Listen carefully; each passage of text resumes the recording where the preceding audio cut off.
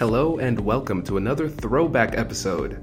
So over the last year, we've gotten a lot of new listeners and we're adding these Throwback episodes so those new listeners can see some of our older content.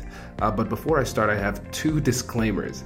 So first, these were early episodes, so please be kind when it comes to understanding that the sound quality might not be that great. But despite the sound quality, the content is still solid. So that's why we want to bring it back and reshare this content, because there's still some good gems in there. In addition to the sound, we were still trying to find our voice with regard to the format that we wanted to use. Our newer episodes are put together in a much more organized and efficient manner. So if you are a new listener and you're looking at this and you're saying to yourself, this seems unrefined, it probably is because it is unrefined, and you should check out our Monday episodes to see our more refined work.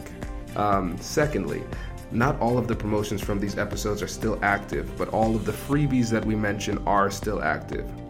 Lastly, make sure you go to the website and download our Ultimate Negotiation Guide, or you could do it by clicking the link in the description. The link that we're sending you to is www.americannegotiationinstitute.com/guide. Again, that's americannegotiationinstitute.com/guide. This is a 19-page free guide. It's actually, I guess that's more like an ebook, really. And this guide will walk you through your most difficult conflicts and negotiations. And it includes our 3 most popular freebies: the Salary Negotiation Guide, the Negotiation Preparation Guide, and the Conflict Resolution Guide. So make sure you take the time to download this as soon as possible. And now, without further ado, let's jump into the episode. Welcome to the American Negotiation Institute's podcast, where we will teach you the skills you need to get more out of life. And now your host, Kwame Christian. Hello, everyone, and welcome to episode 3 of our podcast series. This is going to be a very exciting episode because it is our first interview episode. And so in today's interview, I'm interviewing my good friend, John Halverstadt. He is, I guess we could call him a serial entrepreneur. He has his hands in a lot of different businesses. So John is a realtor. He's also part owner of a real estate investment company with his brother. He's also part owner of a pharmaceutical company and part owner of a company that builds pipes for semi-trucks. And so it's really interesting to see how he's able to use his military experience, legal and business background to parlay that into business success in other areas. And of course, what's most fascinating to me is how he's able to use his negotiation skills to achieve business success and manage the critical relationships in his life. This episode is a lot of fun because not only are you going to get some great negotiating advice from a successful entrepreneur, you're also going to get some good business advice. So let's get right into it. So I am here now with my good friend John Halverstadt. We went to law school together where we dominated the intramural basketball league, winning in our 3L year, or my 3L year. And, our greatest combined achievement, I believe. I would say so. Yeah. I would say so. Until we get this house off the market. That'll be the next one. So as you can tell from that, John is also my realtor. He sold us our first house, and now we are getting out of our first house. And so yeah, John and I go way back. So if you want to just go ahead and give a little background on you, that'd be great. Yeah, I'm from Salem, Ohio, which is on the east side. My family's been there a long time, and went to Bowling Green undergrad. At one point, I wanted to be a history professor, but I spent some time with some grad students there, and definitely decided that that was not necessarily what I wanted to spend my 20s doing. So after a couple fits and starts, I lived all over the country. I lived in LA, lived in New York, I lived in North Carolina. I went back to something that I had been thinking about for years and years, and actually in December of 2007, I signed up for the Army to go to Officer Candidate School. I left for basic training in February of 2008. And then by April of 2009, I was in Iraq. And I spent a year there, short a couple weeks. And then while I was there, I thought about what I wanted to do. I knew the way the reserves were going at that time. They deployed people a lot, especially officers. So I decided to go to grad school, and I applied to Ohio State. Got in through the fact that I was a veteran, in my opinion. Did a little negotiation on Dean Northern, the admissions dean there. I tried to charm her as much as humanly possible. I did my first year at law school. Wasn't so sure about it. My first real interest was real estate as far as business-wise, and I thought maybe I could get into that. I already had my classes completed to be a real estate agent, so my thought was I'd finish law school but start selling real estate along the way. Of course, at that point, the military intervened after my first year of law school, and I decided to volunteer for my next deployment because I knew they were going to come to get me eventually. And your deployments are kind of like planning a pregnancy. I mean, you're going to be gone for a year, so you just need to figure it out. So I spent the next 3 semesters in Afghanistan. And then I came back, re-entered law school. And at that point, I started selling real estate full-time. But I also decided I want to get my MBA at Ohio State. So I went and applied for that. Again, put on that veteran charm. And got into there, despite having not the greatest packet. And went there for a whole year, and then split time between the two and graduated in December of 2015 with my law degree and MBA. So it was a good time, 5 years, a lot of stress, but worthwhile. The last couple years there, when I was going to the law school and the business school, I started selling real estate. And now, as of this month, I have probably about 120 closings and about 16 and a half million in sales as far as volume. It's pretty solid. So yeah, it's nice. My proudest achievement is probably graduating debt free. That's awesome. I'm here right now. That's awesome. Well, congrats, man. That's great. So you don't only do real estate though, because obviously you're really successful at that. 16 million is nothing to laugh at, but you also have your hand in other businesses too, right? Yeah, I think anyone can do the stuff that I've done so far. I think anyone can join the military. Anyone can go to grad school. Those aren't really that outstanding. It's the thing that I'm interested in is being a financially successful business guy. Mm-hmm. I want to take care of my family and other things, but to me, not everyone can do that. And so that's the one thing that I've been focusing on and for a long time. I felt like I was building a packet to do that. Mm-hmm. So I don't think of myself as a realtor. I think of as a business person whose one business is selling real estate. Nice. And so the skills, what I'm hoping is the skills that I got from grad school in the military, because I was a diplomacy officer, so part of my job was talking to local nationals and negotiations. Right.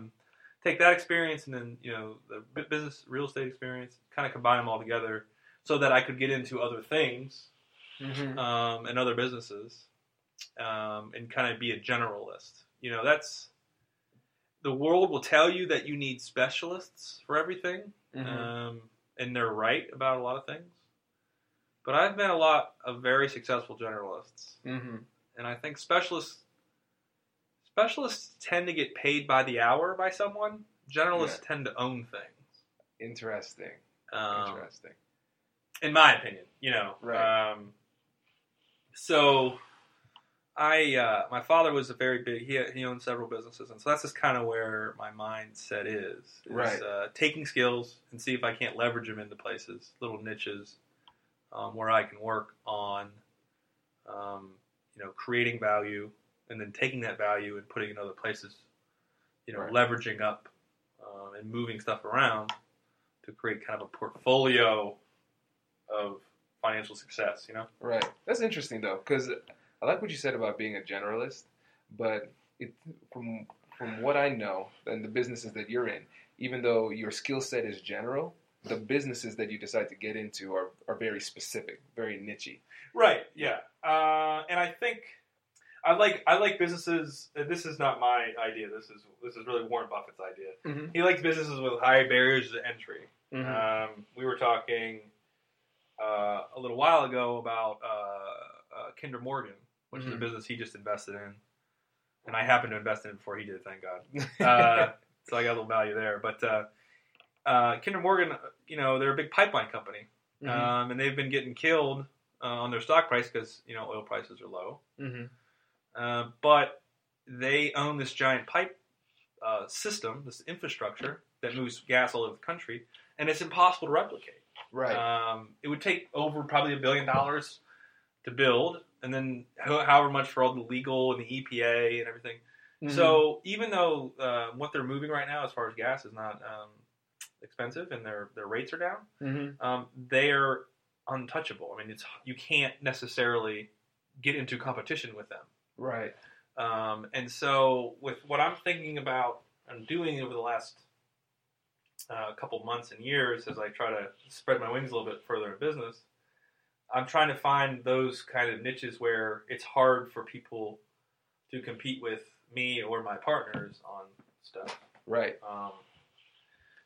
So. Okay, so what kind of businesses then, other than the real estate, have you found yourself in? Well, I mean, the first one besides selling real estate is we also invest in real estate. My brother and I do. Okay, yeah. That requires cash, and it requires the ability to get loans from banks, which is something that not everyone else can do. But if you think about it a different way, you're in a competition with your other landlords in like a general sense, but there's no landlord that's going to hold and own every single building. Right. So you have competitors, but not in the strictest sense. You could say that tenants are a finite resource, but in any city, there's several, if not dozens, of people that make very good livings at real estate. So it's a broad market in the sense that anyone can get into it. You don't have to have any special training, but then it gets kind of narrow because then you do have to have that financial piece. Right. So that's the first thing we're really into, and we've been doing it for a while, and there's some pretty interesting developments for us. It takes a while to get running in real estate, but once you do, investing-wise, it becomes kind of a financial engine. Every bit of cash flow you add to your monthly cash flow means you can buy other stuff and grow it out. Right. The biggest negotiation with that is getting a bank to go along with you. Banks were burned by the financial crisis, so they're a little bit scared of single-family small portfolios. So you get kind of limited in the money you can borrow, no matter how solvent you are. So when it comes to negotiating with the banks, trying to get them on board, a lot of times when people deal with banks, they see, okay, these are the rates. It's kind of a yes or no type of thing. Right. So how are you able to get flexibility with those institutions? I don't want to say that I have open contempt for banks, but I have nearly open contempt for banks. Okay. Winston Churchill, I believe, was the one that said that, a bank is the kind of friend who will lend you an umbrella when it's sunny outside and then ask for it back when it rains. They are in the business of making money off money, right? They're in the business of generating interest. Yet they have an attitude where they feel like they're doing you a favor. And that's not how it is. You're doing them a favor. They need to lend money. Right. So I learned from my dad, he told the story about when he first started buying rental property. That's where I was around it. I would clean up his places when I was a kid. He drew out a list of assets. Like, this is the stuff I have. And he would just go to different banks. He would shop his, I have these 2 houses, and I want a loan for a third. Right. Will you do it or won't you do it? And if they wouldn't do it, well, too bad. Yeah. So you should start with the banks where you have relationships. We've built up a relationship with a local bank where our stuff is, our property. Right. But you always want to be on the lookout for other stuff because other banks have different, they have different boards, they have different risk tolerances, they have different, appetites for different kinds of loans. Right. And we're getting kind of near the point where we might actually pull off all of our loans from the bank that we've been working with because another bank is offering us better rates or, that's interesting. More access. So initially it's going to suck. I mean, you have to put a lot of money down to get in real estate, 30, 40%. So you want to start with like small properties. But the negotiation is don't go in there on bended knee. I mean, you're a business person. They're a business person. They can treat you with respect. You can treat them with respect. But they're not doing you a favor. Right. And I think when it comes to negotiation, I'm very good when people talk to me on an even plane, you know, or talk to me like a fellow adult. Right. I'm not good when people talk down to me, and therefore I don't like to talk down to other people. But if you start, you know, if they start with the attitude a little bit, that's the hardest moment because your instinct is to also give it back. But if the key is to get the loan or to get the deal done, then you don't want to do that. You know, you as Professor Daly is at Ohio State, one of our real estate professors, you want to be a deal maker, not a deal killer. You know, so if the bank's snotty, don't give it back to them. See if they'll still do it. You know, right. If you're trying to buy a property and they say the other agent or the seller is being annoying, the intent is to get the house that you want, not get back at the seller. Because once you're done, whatever the stress is of the negotiation, you have what you want at the end of the day.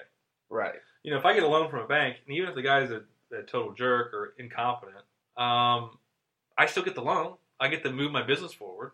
Right.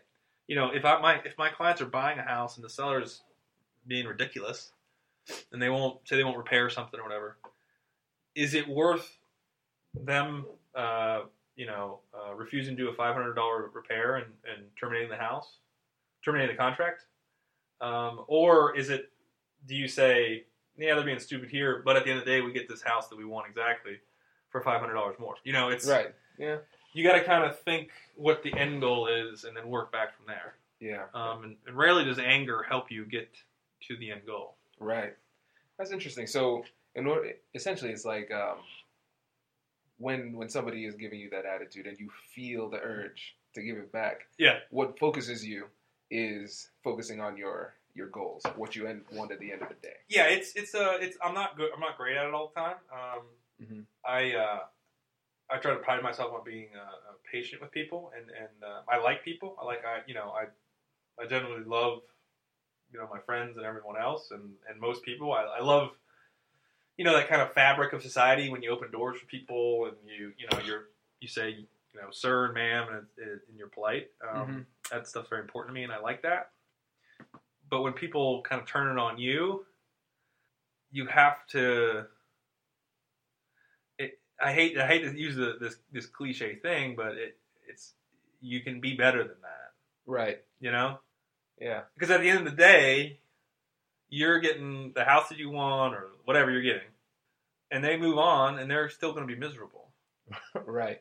You know, like there's no reason to match their level of misery. You know, anger is just misery manifesting itself in some way. You know, like no one's just naturally angry. They're miserable about something. Right. They're a bureaucrat that hates their job, or, you know, their spouse owns their life, or, you know, there's always usually something to make people bitter. And you don't have to match them. Right. You know, I sometimes a little perspective helps, you know? So sometimes I'll say, when someone's negotiating hard, or you know, when it's a stressful situation, and they'll say, well, how are you? Are you stressed out? I say to people, it's better than getting shot at. Because, you know, and being a veteran, you know, I mean, there was a couple times that, you know, people would have liked to have shot me. So, right. Jeez. There's nothing here that's that severe, you know? So, yeah, I mean, they want to beat me up over $500 or whatever. Okay, but I'm still getting to that end goal. Right. And that's really the focus. That's good. That's a really great point. Yeah, getting to the end goal with the most amount of peace. You know, the most amount of peace in your gut. You know, because that's where the stress to me goes. When you get stressed out, it's down in your gut and you feel it roiling. You know, and you're just angry. You know, you can just go around it. You're angry? Okay, whatever. Well, here are the actual facts. Here's the reality of what we need to get. And just go around, Right. That's good advice. So how do you use negotiation and dispute resolution in your other businesses? Because I think it's pretty obvious with real estate. Yeah. But, yeah. So we've got this, we have like a little manufacturing company that makes a certain kind of hose that's used for semis. And we're kind of struggling to get it up off onto its feet. I mean, it's already had sales and it has like a volume, but it's not like grown like we were hoping. But we've got a subcontractor that makes the hoses for us, and they've been making them for us for years. Mm-hmm. And it's just a lot of back and forth. And, in the military, when I was in the military, like as an officer, you have a lot of, NCOs, your non-commissioned officers, they're enlisted folks that work their way up in the ranks. Mm-hmm. Most of them are super capable. But some of them are a little more, construction foreman types, a little more blue collar. Mm-hmm. And they're used to speaking their mind pretty bluntly, and at times they can make themselves or make you aware of how they feel about something in a very direct way. That's a nice way to say it. Yeah. So, how do you motivate a guy like that, or how do you not control, but how do you get a guy like that to do his job? Well, to me, again, you don't want to match his anger and intensity. Mm-hmm. You want to follow through on your end. So he knows that you're not just hot air and fluff. Because those people like that have a real detector for when you're full of it. Because there's the guys that talk a big game, and then there's the guys that actually are out walking the patrols. Right. And so the same with this business. If our people, maybe they aren't the they might not have graduate degrees and college degrees and everything, but they do sense who you are and what you mean, So how do you keep them happy and motivated? You try to follow through with what you say. You want to, you don't want to overpromise, underdeliver. Mm-hmm. You want to speak directly to them, And I think a lot of it, to me, negotiation is being responsive. If a guy in any business calls me and I don't call back in 2 days, then what am I doing? Right. And social media and email and these electronic communications, they're a crutch in a sense. They help us in one sense and they hurt us in another sense. Mm-hmm. There are so many conflicts that would be ended if people would just get on the phone or meet in person. Mm-hmm. I like that point. So, in your experience, can you kind of give an example of when somebody wanted to engage in like online or maybe email when it should have been more personal communication? Yeah, I mean, it happens with other realtors all the time. It also happens. I'm thinking about. Another business I'm working with. We're trying to get into this space where we're a veteran-owned company, like I'm a veteran, mm-hmm. and we're trying to contract with the government on some stuff. Right. And there's a certain office within the government that kind of controls this. Mm-hmm. And they're having a conference, and I wanted to go to the conference to like present ourselves because it's huge to get face-to-face contact again. Absolutely. They initially allowed us to schedule it, but our paperwork's not totally complete. We're waiting on a couple more certifications to be ready to go. Mm-hmm. And Lady said, hey, I don't think it's not a good use of our time to have you here. Now, the first thought in my mind is like, well, I'm going to have these certifications in 2 weeks after this conference. I'm going to have these certifications. I'm going to be bidding, So that's like the first thing is like you get a little angry, like you're annoyed, like mm-hmm. My situation because I've talked to you before about it, like with her. So the first instinct is to get angry, and the second instinct is to resend the, what I think of as like the 1 minute email. Mm-hmm. Where you email back like immediately and you just get all flustered. Right. Which doesn't help your business, doesn't help your business partners, mm-hmm. doesn't help her, and it doesn't help you. Right. It helps no one. Mm-hmm. So I replied to her. I said, I waited a little bit, and I replied to her. I said, I understand your point. I don't want to waste your time. Your time is very important.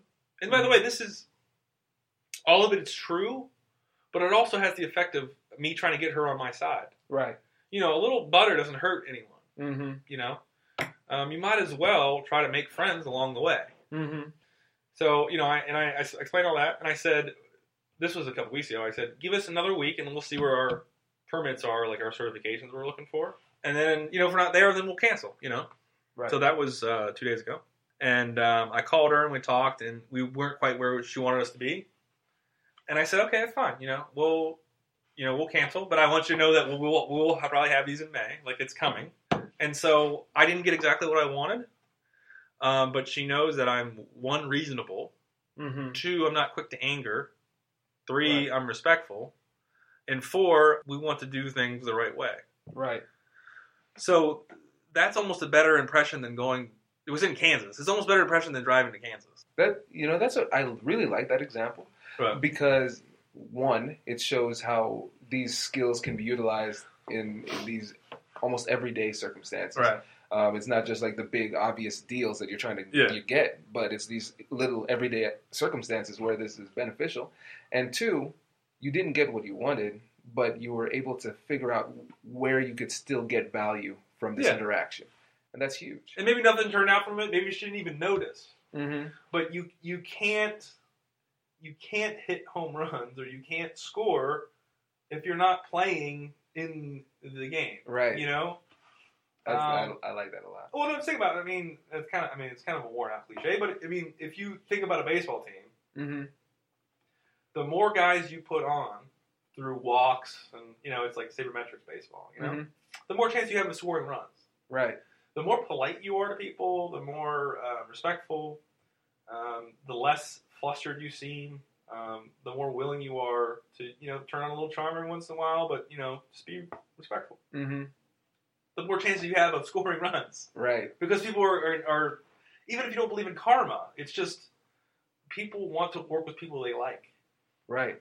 I like that a lot because one theory of negotiation is that we're always in a negotiation at some point. Yep. You know, because there's not a definite starting point for the negotiation. It doesn't start like when we come to the proverbial negotiating table. Yeah. So it's like you started that negotiation with her a while back, and that charm that you put on, it's going to carry value when you actually get to the table to get what you want later too. Yeah, I mean, so she told us, like government contracting, there's a little bit of a presumption that you have at least 2 years of experience. Mm-hmm. But because of my business partner, he's got experience where we're trying to bid, you know, so he's not with my company or our company, but it's with another company, you know, so he has an experience there. Yeah. So I explained it to her. And I eventually got her, you know, we were talking, and she said, all I care about is the price of what you try to deliver. That's all I care about. Which is huge for us. Right. Literally that means we are down to one metric. Right. Wow. Now, so maybe she would have said that anyway if I was a big jerk about everything. Mm-hmm. But, you know, if these people are control points that you want to get through, if you're a contracting officer and someone calls you and is difficult to deal with, I'm sensing they probably can invent ways to keep you from getting business. Right. I don't know. I've seen too much where people that are good with other people end up doing well. Right. And that intel that you got is invaluable. Right. Because I mean, when you come to the negotiating table, you always want to, when you're strategizing beforehand, you want to figure out what the person's interests are. What is it that makes them tick? And she clearly just said one thing. Yeah. A lot of times with most people, it's multiple things that you need to figure out. But that's powerful. Now, obviously, we got to still source the product and everything. But she's saying if this number is hit, then we will work with you, and that's huge to hear. You know, one thing that I think is really big, because I've taken a fair amount of negotiating classes. Yeah. One thing I think is huge, and it's it can be in your personal life, it can be anywhere, is if it is a multi-point negotiation. There's 12 things that you care about. 3 of those might be important to the other side that don't matter to you. But you can make a bigger show of giving those up to get what you then want. Right? I like that. Elaborate on that a little bit more. So, like, think in your domestic life. Say you and your wife have, like, 5 things that need to get done. Mm-hmm. And the one that you care about least is taking out the trash. Right. But she's a neat freak, and it's important to her, right? Mm-hmm. And you might care about something else. You can make not a big show, but you can make it clear that you are diligent in taking out the trash. Yeah. And that little bit of leverage can get you over to what you want from her. Right. It's just basic compromise, and there's a lot of negotiation kind of fact patterns where you'll see that, Mm-hmm. where something's huge to you and it doesn't matter to the other side. And if you can work around it, you can build enough goodwill to get what you want, Right. And I just think that's all day, every day, Yeah. especially as a realtor. Mm-hmm. Those other people might care about, they might care about their move out date more than they care about the price. Yeah. There might be something you don't even know. So you got to kind of figure out, what the other side really wants. And it might not mean anything to you. Right. So it's all about trading things of unequal value to create overall value. Yes. For the deal. That's cool. So how do you go about finding that? I mean, we can talk about, like, in the real estate sense, because it's probably the one that everyone deals with the most. Mm-hmm. You got to kind of do your research about what is trying to be bought or sold. Mm-hmm. If I am looking at a very hot neighborhood at a very hot property, Mm-hmm. that frames what I know the other side is looking for. Interesting. So let's say I'm the buyer. I'm the buyer's agent, and I have clients that want to buy in a very hot neighborhood. Mm-hmm. And this house comes in the market. And every house in this neighborhood is sold in 1 or 2 days. Mm-hmm. I know by experience that listing agent, the one that's selling the house, they're going to want a clean offer, which means not like a bunch of weird terms, Mm-hmm. we want the blinds and, we want to move in 75 days, or when you see sometimes is, our contract is contingent on us selling our own home. Mm-hmm. They don't want to deal with that. They want a clean offer. They want to know that in 45 days this house is going to close. Right. Interesting. Least amount of stress on their side. Mm-hmm. They're going to want, I focus on getting the whole packet of paperwork together to send over immediately. Because that other agent doesn't want to chase me down for paperwork. Mm-hmm. They want the least amount of stress there. They want to know that the packet is complete. And it also makes us look professional. Right. As a like, here's our property disclosure, here's our agency disclosure, here's our contract, here's our pre-approval letter, here is every single thing you need to complete this contract today. Right. That helps make it clean. And then, you're not it depends on how hot the market is, but you got to come ready to buy. Mm-hmm. You can't say, we're going to take 15% off the purchase price. It's not worth anyone's time. Right. In many instances in Columbus right now, it's not worth it to go 5% off or 2% off. Yeah. You gotta come out firing. Mm-hmm. Now on the other side, if the market's not as hot, then it's a different framing. You can ask for some more stuff. You can have a home sale contingency contract. You can ask for some furniture, or so it frames what you're looking at. Right. Because if a house has been on the market 200 days, the thing that's come to the fore for them is price. Mm-hmm. Because they're thinking, oh my God, this is day 200. This thing might never sell. Mm-hmm. So that, before the negotiation even starts, that's the framing. Is, what's our context here? Right. What is happening in this market? How many people, if I'm, for example, like a neighborhood here, Clintonville, if it's a 3-bedroom, 1.5 full bath, half bath house with a 2-car garage, there are probably at least 100 active buyers searching for that house right now. Wow. Yeah. So everyone's looking for it. Mm-hmm. So how do you become one of 100? You know? Yeah. That's interesting. Yeah. So one thing that I think that's really interesting about you as an entrepreneur is that you have a very diverse portfolio. Mm-hmm. So you have the real estate investment with your brother. You have the that pipe business. Yeah. And the pharmaceutical business. Yeah. So for you as kind of like a generalist, how were you able to get into such a diverse portfolio with partners? Like, why were they able to look at you and say you would be of value? You know, I was thinking about this yesterday. I don't think I have any strong skills, really. I'm not Okay. really good. I'm not good at Excel. Accounting's not my thing. But the thing is, none of these businesses would happen without me. Mm-hmm. So what does that mean about me? Right. I think the human element, making the partnerships, Mm-hmm. you know, making the connections, allows me to get into niches, you know, Mm-hmm. with people that already are there. Right. And then having an appetite for risk.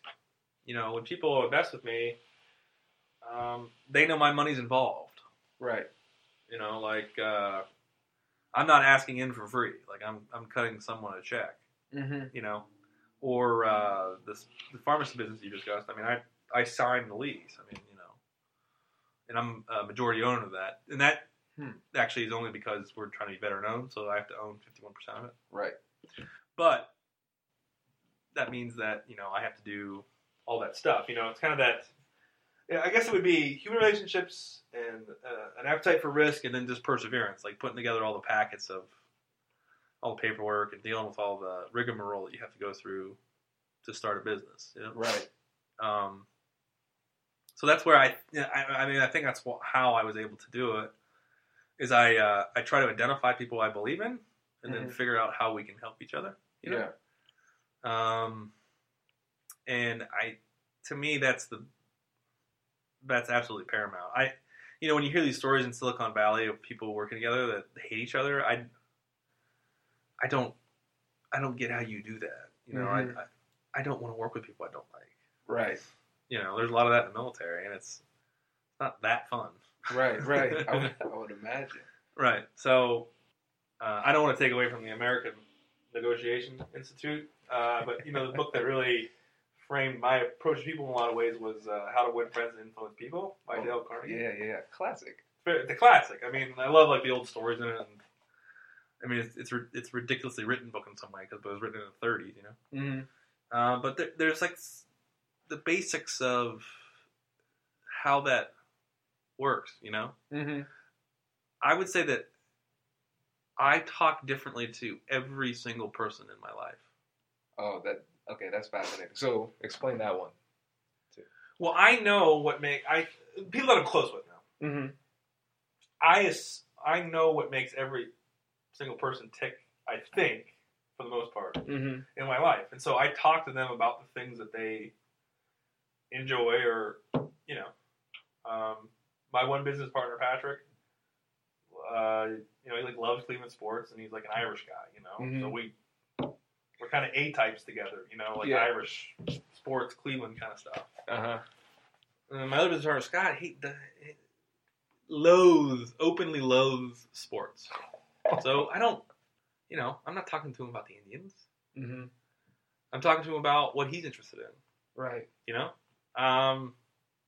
So, and it goes on from there. You know, there's some story in that book about this guy, this very kind of famous guy, is sitting next to a lady, and they start talking about sailing. And they talk about sailing for like an hour. Mm-hmm.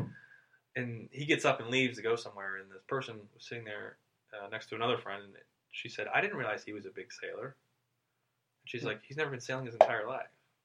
Wow. You know, the only reason he was doing that was because that lady wanted to talk about it. Right. So you engage people on what they like. Right. You know? So, like, for example, if it's like like an older person, you know, they came from an era of America where there's a little more respect and politeness, if you will. Yeah. I make sure that they understand that I respect my elders, Mm-hmm. and I let them know how I feel about it, and generally people respond to that, Right. you show them respect. If it's a younger person, I don't know. I sometimes struggle with younger people because I don't know quite what they're thinking or doing, but again, they're still first-time home buyers I've had that they're very new to the process. Mm-hmm. I try to make it clear that, of course, you can ask questions. This is a big financial transaction. That's why I'm a professional. That's why I'm here. Mm-hmm. I'm going to make you as comfortable as I can make you. Sometimes it's going to be uncomfortable, but that's why I'm here. Right. And if you deal with some people in a professional context, they make it seem like they're doing you a favor. Mm-hmm. And I don't ever want my clients or business partners to think that they're doing me a favor. Mm-hmm. Right. That's interesting. So when it comes to the partnerships that you have, beyond connecting with them and understanding what makes them tick and making them feel comfortable, when it comes down to that hard conversation where it's like, okay, I like you, you like me, we think we can make this business work. When it comes to dividing the pie, how do you go about having that conversation? Well, who put the most money in? Mm-hmm. Or who's putting the money in? Are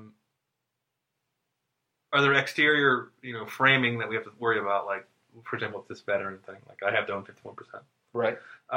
Is who's going to be working on it most? Mm-hmm. Full time, who's working full time, who's working part time, right? Who's not working at all? And I think that's really maybe who's the most valuable. And how do you determine value? Well, if you're starting an auto shop mm-hmm. with a mechanic and you're outside money, right? Mm-hmm. There's probably a good chance the mechanic's going to ask for a little bit of a promote over what he put in. Right. He's going to ask for more than his financial share. Yeah. Because the business doesn't exist without him. Mm-hmm. So that's, value. Like, if he walks away, then you're done. Mm-hmm. And that's like, if you see like, if you have an inventor, like those Silicon Valley types, these guys get diluted, obviously, the founders and stuff. Right. But if it's an initial stage company, like, you gotta have them. Mm-hmm. They're the ones that have the idea. Right. They might not be good at the management of a company, but they're good at the creation of the idea that leads to a company that needs to be managed. That's true. Yeah. So I think that's kind of the characteristics you're looking for on how the pie is divided. Yeah, that's cool. One thing, because I know we're coming up on time here, I wanted to ask how it was getting into a family business when you're not part of the family. Because I know we want to keep it as objective as possible, but whenever you're at family, that's always tough. I wanted to make it clear to the brothers that I wasn't trying to steal anything and that I would, work. There are certain tensions that existed before I even knew anyone that are going to remain. Yeah. So, you try to be kind of a neutral arbiter on some of that stuff, so that you're not co-opted in one of the parties. Yeah. So that you become not an enemy, but some sort of an adversary. You want to be outside. I try to do that all the time, actually. I don't want to really become a partisan. Like if there's a big discussion about something, I like to be objective about it. Maintain an independent voice. If that means listening to both sides, then you got to listen to both sides. Right. So, I don't really necessarily have a good answer for how to do that, but it's just, I think, again, being calm, being respectful, and keeping a focus on what it is. It is to everyone's benefit to have a successful company. Right. So let's not get distracted by petty squabbles that at the end of the day don't really mean anything. Right. That makes sense. We only have so much time on this earth. Why are you relitigating an issue from 10 years ago? Right. And another thing I found interesting too is that, like you said, you don't want to be partisan and seem like you're favoring either side. And a lot of times when we utilize these dispute resolution skills, it's not a situation where you're directly involved. Sometimes you have to be that third party mediator to make the situation livable for everybody. Yeah, I think it's important to realize that there is nothing worth doing that doesn't have conflict. I mean, there's going to be unsolvable conflict. Yeah. Yeah. I don't. I think there's this mediation is very important, but sometimes you're just going to go to war, man. I mean, you're gonna, and so how do you kind of pick those spots wisely? Mm-hmm. How do you keep that from not ruining what you've got going on overall? And it's kind of going through that process I've talked about, where you be calm and you think, objectively about what's going on, and you try to remain respectful. But sometimes there's going to be no perfect solution. To me, it's the solution that gets us across the finish line. Right. So, hey, person that's upset, you give a little bit here. Person who's upset, you give a little bit here. You might not be happy, but instead of stopping, we're moving forward. Yeah. And in most cases, except politics, that usually works. Right. Right. That's interesting. So, that's another great point, because you said you might not be happy, but happiness isn't the goal at the end of a negotiation or mediation or something. It's progress. Right. Moving forward. That's cool. Okay, so let's end with this. If you had one tip to give to entrepreneurs about negotiation or dispute resolution skills, what would it be? What was one of the things that was key to you? One tip. How long is it? Is it allowed to be a compound sentence? Yes, it can be a compound sentence. I would say the one tip that I have is to assess what the end result that you're looking for is. Mm-hmm. So assess what the end result is, and then have that frame everything else. So think of your target end date. Mm-hmm. What is it? What do I want to happen? What is this thing that's going to be? Mm-hmm. And then work back from there. Nice. To today. Yeah. And that will get you away from the petty bickering. Right. I know that in 45 days I want to sell this. There's going to be a closing. My clients are going to get the house they want if I'm the buyer's agent, or my clients are going to get out of a house that they don't want anymore if I'm the listing agent. Mm-hmm. I'm going to get a commission check. Mm-hmm. They're going to get to move on with their lives, and I'm going to get to move on with my lives. So that's the framing. That's the end result. That's the goal that I want to have. Right. Everything else in the middle, I've dealt with some tremendously unlikable people. But at the end of the day, it's only 45 days. Right. They're not my roommate. Mm-hmm. I don't have to ever see them again. Right. So this is where I want to go. And then I just come back, and then if there's a big stressful moment, it sucks. But you work through it. Identify your end goal. I can tell you what my end goal is right now in my life. Mm-hmm. I want to be financially successful. I want to take care of my family, and I want to live independently. Those are the things that I want. Right. Then we can start working back. Mm-hmm. And we can. I've already been working through it. That was my goal when I was 22 or 3. I've already put stuff in place, the grad school, the military, the savings, the beginning of the businesses. I've already done that portion of it. Now I'm in that middle phase. Mm-hmm. I'm in my 30s. It's time to start working on being financially successful and taking care of my family. Right. So if you have that goal in mind, it frames everything that happens before it. Right. I like it. Well, thank you very much for being our first successful podcast interview. I had a lot of fun with this. Hope you did too. Yeah, I love podcasts, and I've never thought I was actually going to be on one, so I enjoyed it, and I hope someone learned something. Yeah, man, definitely. This was really great information. I know I enjoyed the interview, but I also enjoyed the insight that you provided, because this information that you gave is really actionable, and entrepreneurs in the audience that are listening to this story and seeing how you were able to utilize these skills and achieve business success, I think that's really encouraging, and it will be instructive for us as we step outside of the podcast world and start to go back to our business lives again. So there it is, podcast number 3 done and interview number 1 done. Before we go, I want to recap some of his top 3 points that I really enjoyed. The first one is getting perspective.